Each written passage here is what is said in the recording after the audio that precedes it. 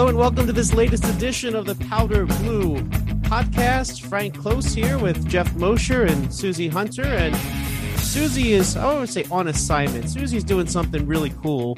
She hasn't watched the Phillies in a while, which, of course, I guess it doesn't help us a lot. But here's the big but. Susie is seeing lots of baseball, and that's going to really help us out as we go along, right? So why don't we go right to Susie, Jeff, because she is on the road and she is doing a lot. So why don't you tell us about it, Susie?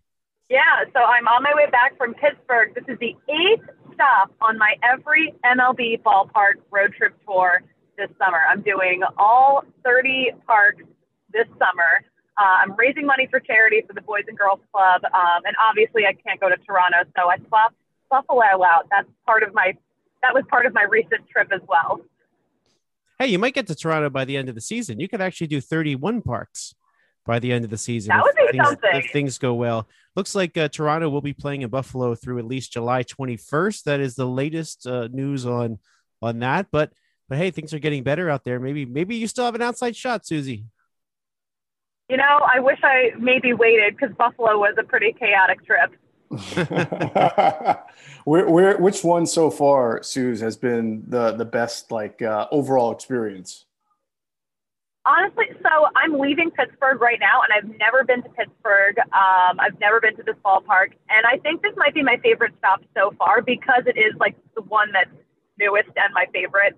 I loved it. I loved the park, loved the energy, and it's such a cool city that I cannot believe I've never been to.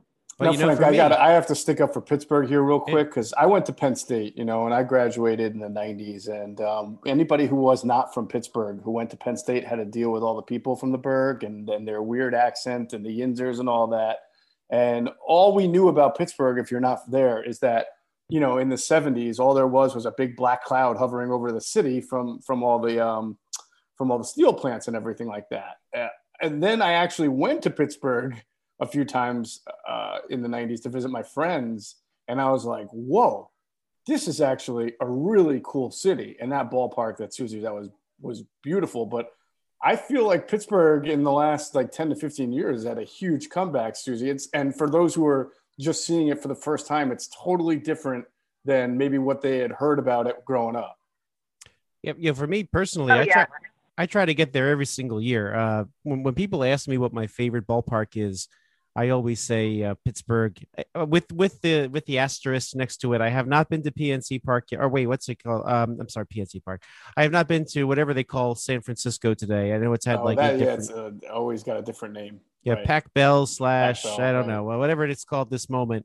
But I hear wonderful things about that down in San Francisco. So, but with that asterisk, I say PNC is my favorite of the new ballparks. I leave a little room for Wrigley because I have not seen Wrigley yet since the renovation. I'm hoping to do that next month when the Phillies head out there. But Pittsburgh is great. And one of my favorite things about Pittsburgh now is, I went there not long after it opened, and there really wasn't much in the neighborhood yet. And there weren't a lot of hotels or places to stay. Well, right now, you've got a few hotel options within walking distance right there immediately of the ballpark. And then there's a lot of really good restaurants and things to do. And there's a little music venue there too. So you can have a nice time, a casino, if Rivers Casino, Pittsburgh is there, if that's if that's something you're into.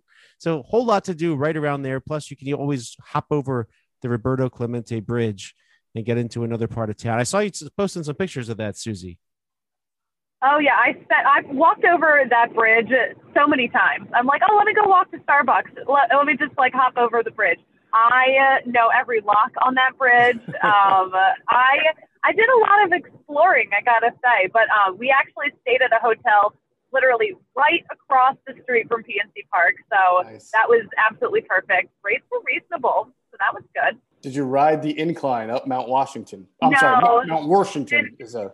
Did not have time to. There were a lot of things that people suggested that I do, but this was a quick trip and baseball was the priority. I got to stop home and repack before I hit the road for the long haul, because once I start driving towards Atlanta, I am not coming back until the end of September. Fascinating. So let's just sort of recap then. So besides Pittsburgh and Buffalo, where have you been so far? I've done both the New York teams. I've done Boston. Of course, I've done Philly. And I squeezed Baltimore in there, too. Oh, and Nationals, too. I went to D.C. It was probably the worst weather I've been to at a game where they actually played it. It was Memorial Day weekend. The game was rained down initially. They moved it to the next day. I think there were like 30 people in the ballpark. So you got to witness, though, in Pittsburgh, like a little slice of history. I know it's been done before, but for a player of this magnitude in Brian Hayes, right? You were there to see him hit a home run, which ultimately ended up turning into an out, correct? Oh, yeah. So this was mass confusion. I was in the bleachers for this, and we could not figure out what was going on. We're like, why is it under review? Because it was, it hit the foul pole. So we're like, oh, no, but it's definitely a home run. And then we realized he didn't touch first base. And I'm like, you've got to be kidding me. You're on my fantasy team. Thank you so much. I had nothing but faith in you. So just like a really weird thing. I cannot believe I was there for it. It was definitely a very confusing time. Yeah, well, he's on both of my fantasy teams too, so I share in your empathy on that. It was like a double whammy for me. I only have two, and he's on both of them. Were you able when you saw it happen? You couldn't tell while he was running that he missed for like nobody pays attention to that, right? It's, you know what, from where you are in the bleachers, you're so far away. I feel like even if you're watching it on TV, it would probably, because I've seen the replays. I'm like, I feel like even if you're just watching on TV, like you would probably miss that. I mean, he was living it and he missed it. I don't know. It's wild. Right. Son of former Phillies third baseman Charlie Hayes, by the way. That's right. But that he was not the only one yesterday that happened to, by the way, which is really funny. So down in Texas, Bobby Witt Jr. Now, unlike his dad, the pitcher, he's a slugger. Hits 2 home runs, except on the second home run, he doesn't touch home plate. So, oh my God, that's another guy on my fantasy team. I have him as a stash. At least because he got all the way around to third, he got credited as a triple. So he ended up finishing the game. Now, get this. He hits a home run earlier that day. He has a single. He was a double away from the cycle because he didn't touch home plate. So it's a good piece of advice for anybody pursuing a cycle. Just don't step on home plate when you're in your second home run, and you'll have your triple. Oh my gosh. Lesson for all of us out there.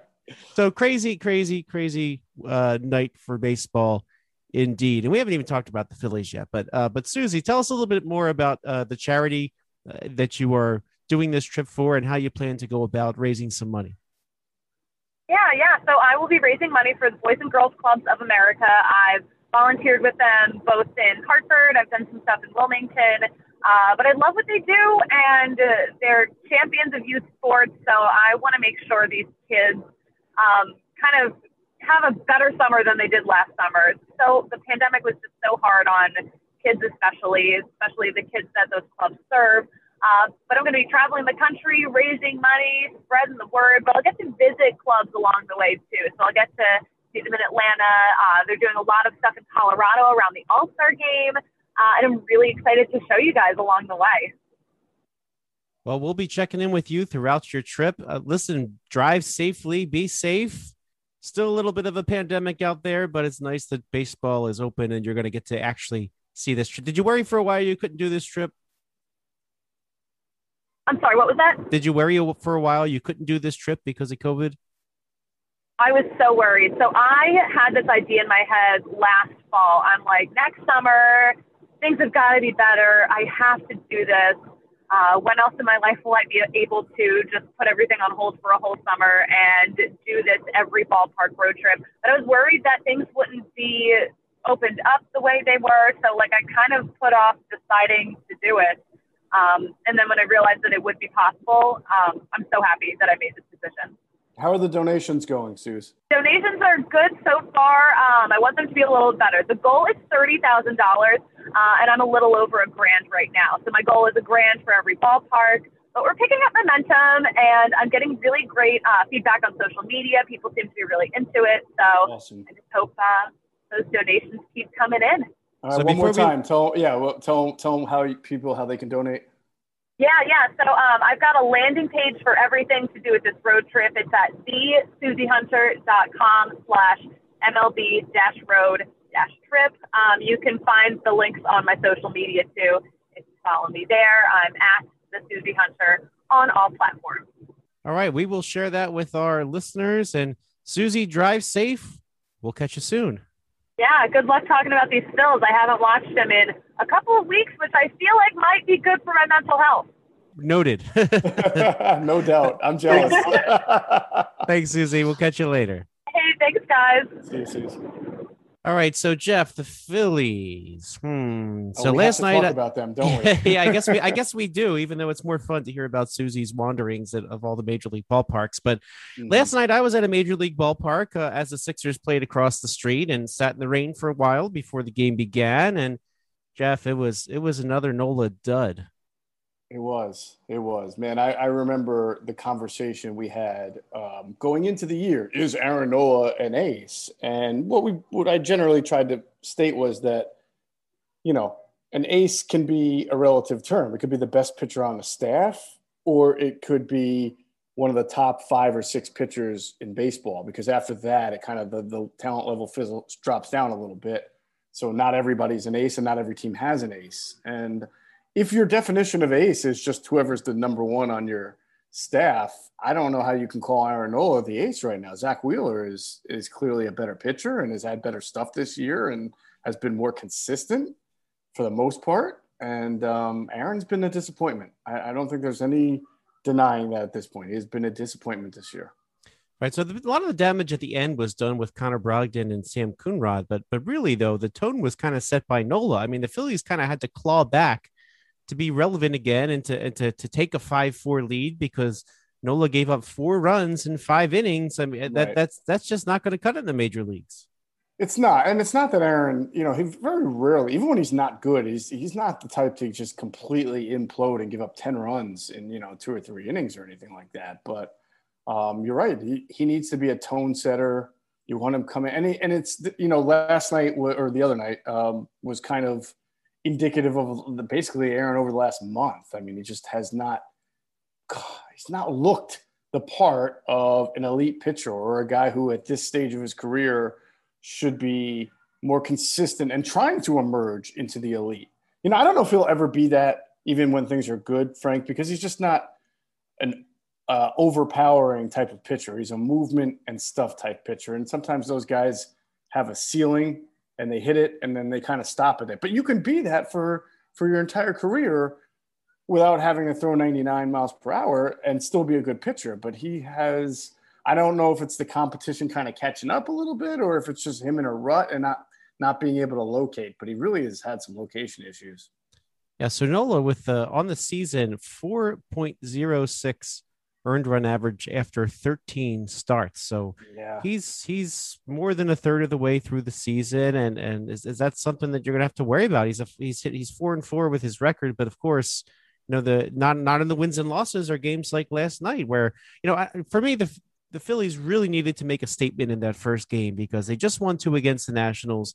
They go from 4 games below 500 to 2 below 500. So then you start thinking, oh, well, okay, well, maybe we can kind of dig out of this. They have a day off, and then they're facing Drew Smyly and his 6 ERA, and his ERA managed to go down last night as the Phillies just could. Now the Phillies did get a few runs off of him, and they continued to get a couple more off of Shane Green's return to Major League Baseball, but it's overall just disappointing. Well, I mean, it's this team in a nutshell. I mean, they are a 1 step forward, 2 steps back kind of team. They've been that way all year. They go and have a nice series in Washington against the Nationals with all that bad weather, as Susie was referring to, but they take 2 of 3. Then you come back and you have a day off, and then you got Nola on the hill, and you think you can start to make your move here with the Braves and the Yankees who've been struggling coming up. The Braves have not been very good, and Aaron doesn't give it to you. And then, of course, the defense, Frank, look, there are things that you go into every year thinking are going to be good or bad, and then you get surprised. Like last year, we probably knew the bullpen wasn't going to be good, but I don't think we could have predicted that it would be biblically as bad as it was, right? So I could have never predicted going into this year that this defense was going to be awful, and it's not even 1 or 2 people. it feels like it's pervasive throughout the whole team, whether it's a pitcher, outfielders not catching balls, infielders not getting the plays. I can understand Joe Girardi's frustration here. It feels like it's not fixable because it's a different person every night. Yeah, last night Sam Coonrod throws the ball into center field, which arguably led to a couple runs, and then Odubel Herrera misplays a ball in center, trickles right by him. I'm describing more of this because I assume a lot of people were watching the Sixers last night, but I had my phone on in the press box watching from afar, and Rob Motti in front of me was watching on his bigger screen, so I got while he was writing a football story. So he was writing a football story, watching a baseball game, and watching an NBA playoff game and covering a baseball game. That was he's a jack of all trades. But yeah, it's the same story here. That the defense, different night. Rhys Hoskins sort of boots a ball. By the way, I will add, Gene Segura has sort of emerged from that little rut he was in for a little while. If you remember, Joe Girardi kind of snapped at him, basically not because he was a pervasive problem, just because like, oh, come on, man, you need to be the guy that catches the ball in this infield, right? And he turned a really nice double play last night. That was pretty impressive. So at least you have Gene Segura, but beyond that, I really don't feel that great about the defense otherwise. But so is this a bullpen issue? So it seemed to me last night people were upset about the bullpen. Brogdon comes in, gives up 3 runs. Only two of them are earned. And then Coonrod comes in, gives up 2 runs. They're not earned because it was his error. Right. So would you call it a bullpen issue or for me, is it an Aaron Nola issue? If Aaron Nola gives you 7, even if he gives up 4 runs, that's the difference. Yeah, that's a fair point. Obviously, Coonrod comes in and gives up the home run to Austin Riley, which was like, no doubt about it, bang. You'd like for him to be able to. I know Austin Riley's been hot lately, but that's off of Brogdon. Yeah, I'm sorry, what did I say? Brogdon. Yeah, Brogdon. Yeah. Brogdon gives up the home run to Austin Riley, but and then you have the error, and then you have. I didn't think they hit other than Riley's hit. I don't think the ball was jacked off these guys last night. It seemed like an error and a couple of singles, and all of a sudden the floodgates open. So, but look, like if Aaron Nola had given you 7 shutout and those guys came in and did the exact same thing, then it's still a tie game, right? How many? Because the Braves got 5. The Phillies 5. They went into that inning up a run and then emerged 4 down. So it was that was the thing that just sort of. It was like the balloon just went pop, just like that.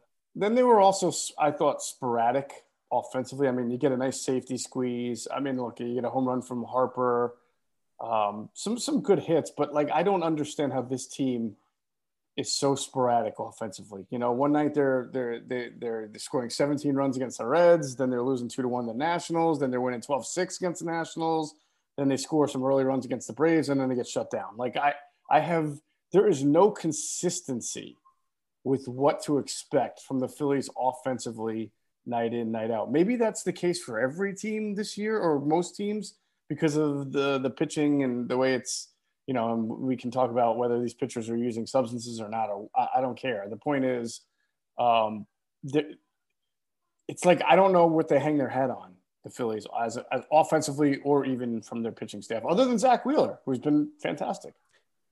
So one thing that was the case last night, Phillies leave 10 runners on base. Yep. So that they had opportunities to kind of put the game away. And then instead they let the Braves hang around. And then as you see here, then the inning kind of collapsed. So and how many strikeouts last night? The Phillies struck out. Let's see here. I'm just going to quickly run through. I feel like they're Hoskins on their way twice, to setting a team record for this. once. Only 4 times. Yeah, 4. That's probably a good day for them. That is strikeouts. Yeah, only. They've had many double-digit strikeout games this year. It's really been. That's been surprising to me. I know that again. That's another thing. The way the game is turning, but even just as last year. They struck out a decent amount, but they put the ball in play a lot too. They scored a lot of runs with basically the same lineup. By the way, interesting stat here. So as a team, they left 10 on base, but if you look at the individual batters and what they left on base, the number is 24. So So the way that they track these stats sometimes is a little different depending on how you go. Because if you realize the same batter, Mm-hmm. if you're up with two on and no outs, well then the two batters that make out 1 and 2, that adds up together. So that's why that number is higher if you look at that particular column of the books of the box score. But as a team, 10 left on base. But one more thing I want to talk about for last night's game. I don't want to spend all our time on last night's game because there's some bigger picture questions. Although last night's game is kind of the epitome of this season. But Luke Williams, really interesting debut he has here. So I thought it was kind of neat. I thought the fans gave him a lot of credit. He got a nice applause from the Citizens Bank Park faithful coming up to bat. I guess they were paying attention to his work with the Olympic qualifying team, which by the way, I turned to Tim Kelly of Odyssey Sports and just kind of said, "Hey, are they that knowledgeable?" And he said, "Yeah, I guess they are." But Luke Williams comes up and he bunts for a base hit on his first major league plate appearance, which just I think it just blew everybody away. And then he advances 2 bases on an error that he kind of caused by shocking Drew Smiley. So, what a cool debut for Luke Williams. It was a cool debut, and the fact that he bunted for a base hit really made it that much more special. Look, when Phillies guys come up, they seem to, whether it's Nick Maton or Alec Boehm last year, or even, some of the pitch, I think Spencer Howard, when he first came up, had a decent outing. Not so much, but they seem to do pretty well right off the start. But, it's when things go on. So hopefully that's not the highest point of his career. By the way, nice profiling player for this team right now. As a bench bat, he can play any position except pitcher and catcher. Mm-hmm. Although I'm sure he's the guy that you throw in to pitch someday in a blowout. But he's a right-handed bat. So the Phillies haven't had that. So it'd be really interesting to see what the Phillies do when Adam Hastley comes back in a week or so. Or if he doesn't come back, but you still have Travis Jankowski and Matt Joyce as left-handed bench options. He gives you a little bit of balance, and of course Brad Miller too. So be interesting to see what the Phillies do when Didi Gregorius comes back and they need a right-handed bat. So he might have some staying power on this Phillies team. But let's talk some bigger picture stuff. So something interesting happened the other day. Finally, it sounds like it had been in the works for a while, but the Phillies finally. What's that? I want to give you credit for predicting it. I mean, you talked about this probably going into the season in March one of our 29th podcasts. But who's looking it up, right? No, I did have to. All right. So what we're talking about is the Phillies outrighted Scott Kingery off the roster. And that was something I had written back in March that the Phillies should try to do. And I thought my rationale was either they clear a spot on the 40-man and they're not locked into calling him up when they have injuries, or someone claims him and they're out of that money. So, but, I guess the one question would be at this point was if they had let him go back in March, and if they tried to put him on waivers, would somebody have claimed him, or would this year have been enough to convince somebody otherwise? I suspect that if it happened back in March, there would have been a better chance of somebody claiming him, thinking that they can kind of work with him, than doing it now when rosters are already set and everybody's got injuries and they have to bring up like capable, competent players and fill that. Now it becomes way more difficult to add a player who is what do you want to call a reclamation project, right? I mean, there's probably only 2 teams that would do that at this point, and that would be like Pittsburgh and Detroit. Although I'm sure there's another 2 or 3 teams that are not doing well. And actually, you mentioned them. They might do it via trade and expect the Phillies to eat a lot. So I suppose it could still happen if somebody is up for something like that. So that might be an interesting thing to watch as the Phillies try to make some moves at the deadline. If they pick up like a useful bench player from a team like that, you wouldn't trade him? No, I would trade him, but this will be part of our big picture conversation. At some point, you have to stop lying to yourself about who you are, right? This team being 500 and maybe or competing for the NL East does not make this team a good team or a championship caliber team. And I think we're getting closer to having the discussion about blowing this thing up than we are about adding to it, which they've done year after year after year now with the same results. I think you have to have that serious conversation about how you've built your team, the flaws in it. You know, we've talked about this. When 80% of your most productive players are free agents, that's why you're hovering around 500 team, under 500, but you're up against the luxury tax because you are overpaying for talent at way too much position. Now, I'm not saying the talent's bad. I'm just saying you're paying above market value for too many players. So at some point, and that's because they couldn't develop any during the latter years of Ruben Amaro and then any of the Matt Klentak years. At some point, this organization has to get into the mindset of figuring out how to rebuild its farm system so that they don't have to build their major league team the way it's currently built. By the way, lest you forget, Ruben Amaro's last draft pick was basically, I guess he did get a pick in 2015, but he was responsible for Aaron Nola, right? And once before that, really kind of the 5 years of Johnny Almaraz didn't seem to do much of anything. No, that was all under all under Matt Klentak. So right. tough to throw Amaro in this. Just saying. But he drafted Savory, right? He had a couple of bad first round. That was before he was GM. That was a Mike Arbuckle. That was a Mike Arbuckle pick. Yeah.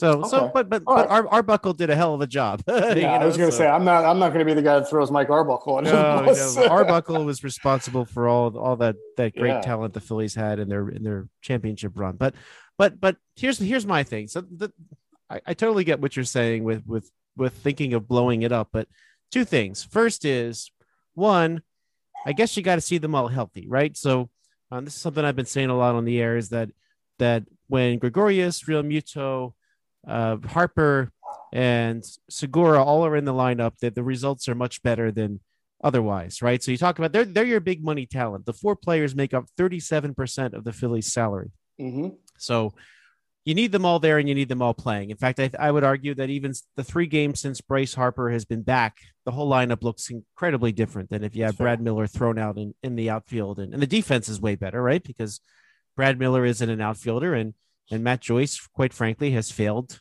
in his role as the fourth outfielder and wasn't providing them anything. So you have to throw Brad Miller out there. So I think you need to see them get healthy and see where they're at the end of next month before the trade deadline, because I suspect they're not going to be bad enough to totally blow it up, right? They're almost going to be in the spot where you don't want to be if that's where you're going to be like stuck, right? There's a lot of teams that'll be stuck a little in and around or just over 500, which means you can't totally rebuild, or you can't, and really you can. I mean, when you consider that you have Zach Wheeler, Aaron Nola, Bryce Harper, JT Realmuto in their prime, like you got to try to win, right? If you can try to rebuild your franchise and win at the same time, which is difficult, you could do that in the NFL. Very difficult in baseball. I just don't look. I'm not saying trade Bryce Harper by any stretch of the means. Of course, you don't do that, and you just signed Real Muto. But guys like Segura, guys like Hoskins, guys like Nola, perhaps, depending on what you might be able to get from him, I do think that, you're making a good point as far as let's see when they're healthy. I just can't guarantee that they're going to be healthy. And if this team is just a 500 team, which right now they're not even, but even if they're only 1 or 2 games above by the deadline, I think you're going to have some really difficult decisions to make. Because you can't really even unload anybody, right? I mean, like Herrera and McCutchen, they're your 2 free agents to be. Like they're the one. I mean, unless you trade Archie Bradley and just deal with David Hale all summer. You could probably trade Alvarado. You could probably trade Bradley. You could probably trade Didi if he comes back healthy and strong and somebody's looking for a good bat for the postseason run. I would imagine you could trade Hoskins if someone's looking for a bat for their playoff push. I think those types. I think the Hoskins type trades they need to happen in the off season, right? Those are like the. That's fine. We need to reconstruct, and I think next off season that's probably a fair point. Yeah, and next off season will be really Dombrowski's first, right? I mean, like a lot of the decisions were made before he arrived, right, in December. So, but it doesn't really change what their needs are and what their identity is, right? And they are a team right now that is built mostly on free agents, high-priced free agents, and they can't be that way for much longer. I don't, because they're not getting better. You know what I'm saying? They're just rearranging the furniture on the Titanic, although that's a little, I mean, they're not a sinking ship. They're just more like an aimless ship. Yeah, very, very, very true. But I think though, this team does not have Dombrowski's fingerprints on it, right? So I feel like that identity it's kind of up to him to make this identity, and I don't think that's something he could have done from December to No, yeah, February. definitely. No, I don't blame Dave for the position that they're in now, and I had higher expectations for this team going into the year, mainly because I guess I was right about Atlanta and Washington. I wasn't sure. I picked Atlanta to win the division, but I didn't think they would be that strong. I remember you recently said you thought the Mets had the most win the division, and right now you're 2 for 2 with the Scott Kingery outright and the Mets so far leading the division. But I will say this though, the Mets, if you take away their current 10-game run or whatever it is, like they're just right back where the Phillies are. So yeah, they have. I mean, any team can go on a hot streak and sort of separate themselves, and who knows, the Mets could come back down to earth. I mean, if they have another injury, well then there's the Mets started to get a little healthy in some regards, but they're still one injury away from kind of being where the Phillies are, right? So, I mean, I would say though that their bullpen has probably been the most consistent bullpen in the National League East so far. With the Phillies having their injuries and kind of uncertainty, the Braves bullpen has been god awful. God, Sean Newcomb. There was a time I thought he was going to be a really good pitcher. I just thought left-hander with really good stuff. I don't know what happened to him, but thankfully it happened to him because he's not been that good of a pitcher, and he damn near decapitated Harper the other night with his wildness. but yeah, their bullpen's been a disaster, and the Nationals. I know Hudson's been good, but their closer is just starting to kind of like Brad Hand, right? He had a rough start, So, but they're kind of uneven as well. But you're right. The Met bullpen throughout all the injuries has been decent, and I think they're getting Seth Lugo back if he's not already. So that's good for them. Yeah, I was just checking on Seth Lugo to see where he's at, but yeah, they definitely missed him. I mean, that to me, that was Lugo was looks like he is active now, and that was a big blow. He's appeared in 2 games so far, giving him 3 scoreless innings, or excuse me, no, 3 innings, 1 run. So, so they definitely missed Seth Lugo, who looks like he was activated just last on the 31st. All right, so they're kind of easing him in, so I think they're trying to pick his spots coming back, like the Phillies have been trying to pick Archie Bradley's spots after his injury. So that's why Archie Bradley pitched in the 5th inning yesterday, or 6th inning, excuse me, not later in the game. So but yeah, Seth Lugo is probably gonna only go up from there. So yeah, so that's a good point. We'll see what happens with the injuries there. The fact that the Mets still don't have Betances, they don't have Carlos Carrasco, Noah Syndergaard, of course, and those are 3 big pieces to be without. Jeff McNeil still on the IL, JD Davis on the IL, Taijuan Walker pitching like on the IL is not something I saw going into this year either. You know what? He was somebody I thought the Phillies would have gone for. I was always a Taijuan Walker fan. Yeah. But they could, probably was. He was the type of pitcher like Chase Anderson, like Matt Moore. I mean, they were all kind of in the same category. Right. Just right. Pick your maybe flavor. It's a matter of luck here that the Phillies didn't grab Walker. But yeah, Walker 4-2 with a 2.17 ERA in his 10 starts. So I can say that you and I'm proud that you and I for 2+ years now have been on the Ranger Suarez bandwagon because at some point, the way things are going, this guy's going to wind up being the 3rd starter.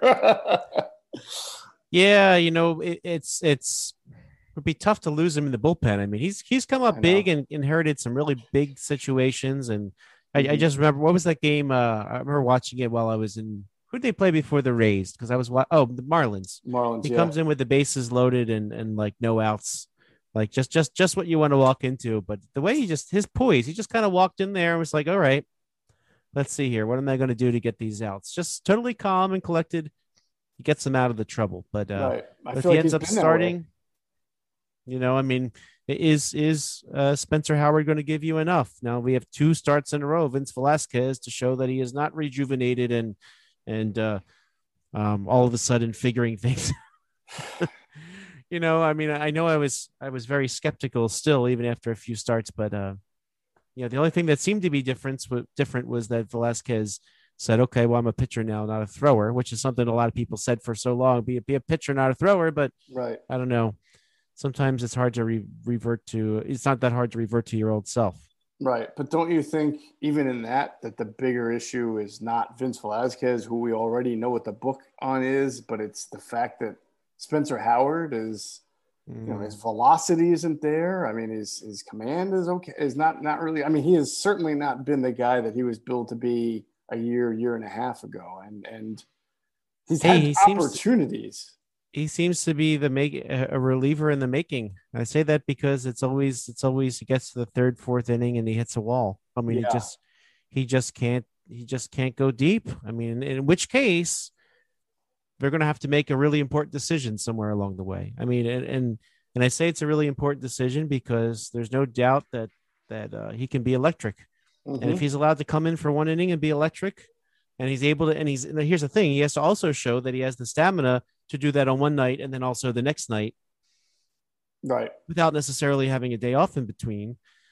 But that's something you're going to have to eventually see if he can do. Well, as someone who has been a Neris doubter for most of his career, I am rooting so much for Hector to continue on his torrid pace this year, and I give him a lot of credit for doing it. But I do think, going back to my initial discussion about looking at the bigger picture, now that's a perfect trade candidate at the deadline if you don't believe that you are competitive to win anything this year, That's a because very, very good everybody point. wants back end relief and closers, and everybody's willing to trade for guys who have a modicum of success at that position. Look at the guy that Braves got from the Giants a couple of years ago. He stinks. He's not that good. Will Smith. He was good that year with the Giants, and they traded for him, and then he got a big contract, but it's not that good. So I would be happy to take some capital, right? Prospect capital from a team in a trade for Neris. Hey, especially that's the thing too. Like if the problem with kind of hanging in there, like you can make the decision to trade Neris and decide that you're going to try Spencer Howard in that role, Mm-hmm. and see if he works out in that role over a period of the last couple months. So that's a very, very good point you make. But yeah, Neris with a 1.90 ERA at this point, 29 strikeouts and 23 and 2/3 innings. So yeah, he's given them a lot. He hasn't been perfect, but no closer is. Right. So that's a very good point you make, and definitely something to watch as the season goes on. And remember, the Phillies actually did not pick up his option at first, and then went back to the arbitration board and re-signed him for less. Right. So, Right. which was an interesting thing that they did. He very well could have been off this team. So, depending on how they played that. So, No, but I give Hector a ton of credit, Frank. I mean, as much of a critic as I have been, and I'm not 100% convinced. I'm not on the other side now. Like, oh yeah, this guy's a future closer, no doubt. I am. Look, he added the slider. I think there's no question that when all you really throw is a split finger fastball, then it helps to add a different pitch to give batters a different viewpoint. It's helped him. He hasn't been perfect, but for a closer to have this deep into the season, 25 appearances, 1.9 ERA, 101 whip, that's to me is fantastic. I mean, he has been nothing short of terrific, I think, on this team. And I have to give him all the credit in the world for doing that, because I didn't believe that he could do it. well, one last thing before we close for today. So we're talking about the long term outlook of the Phillies, and up the middle, the Phillies might have somebody ready to take over either shortstop or second base next year, and Bryson Stott. Last night he made his debut at Double-A Reading, 2 home runs in his first game at Double-A. He was pretty decent at High A Jersey Shore, formerly known as Lakewood, but 2 home runs the first game. And it seems like, the Phillies were kind of using him at short and second. Lately, he's been playing more shortstop. That bears watching too, because both Gregorius and Gene Segura are signed for next year, but they could be trade pieces for somebody this offseason if the Phillies are ready to give Bryson Stott a starting job. So he's somebody who could move up the organization quickly, like Alec Boehm did in 2019. So he's already at his second level, and it's only June 9th. You could see him in AAA before this is done. And again, depending where they're at in September, maybe he could be even a September call up. But lots to watch. Could we possibly see a Maton Stott infield tandem with Baum and Bohm at a third there, and I in don't a think year I or don't two. think Maton's a starter. That's me. I think he is what I thought he would be, which is a nice utility player in the major leagues. You're probably That was right. my impression before he came up, and he had that nice hot stretch. But like a lot of major league players, they figure out how to pitch to you, That's and you true. got to learn to make the adjustments. So we'll see how he does with that down at AAA.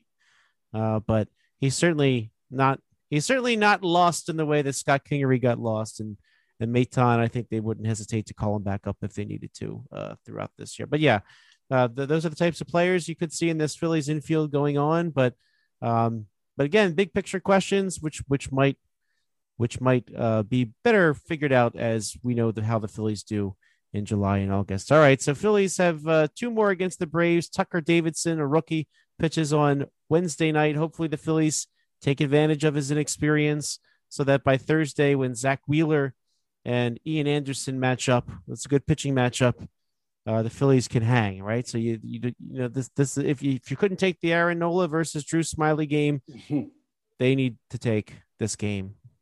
No doubt about it. And Ian's been hittable this year. I mean, he's had some good starts. He's had some okay starts. The whole Braves, Max Fried has had some good starts, had some pretty bad starts. So you got to start to make your move at some point if you're going to be real here. Phillies need game 2. All right, well, we'll be back talking baseball the rest of the season.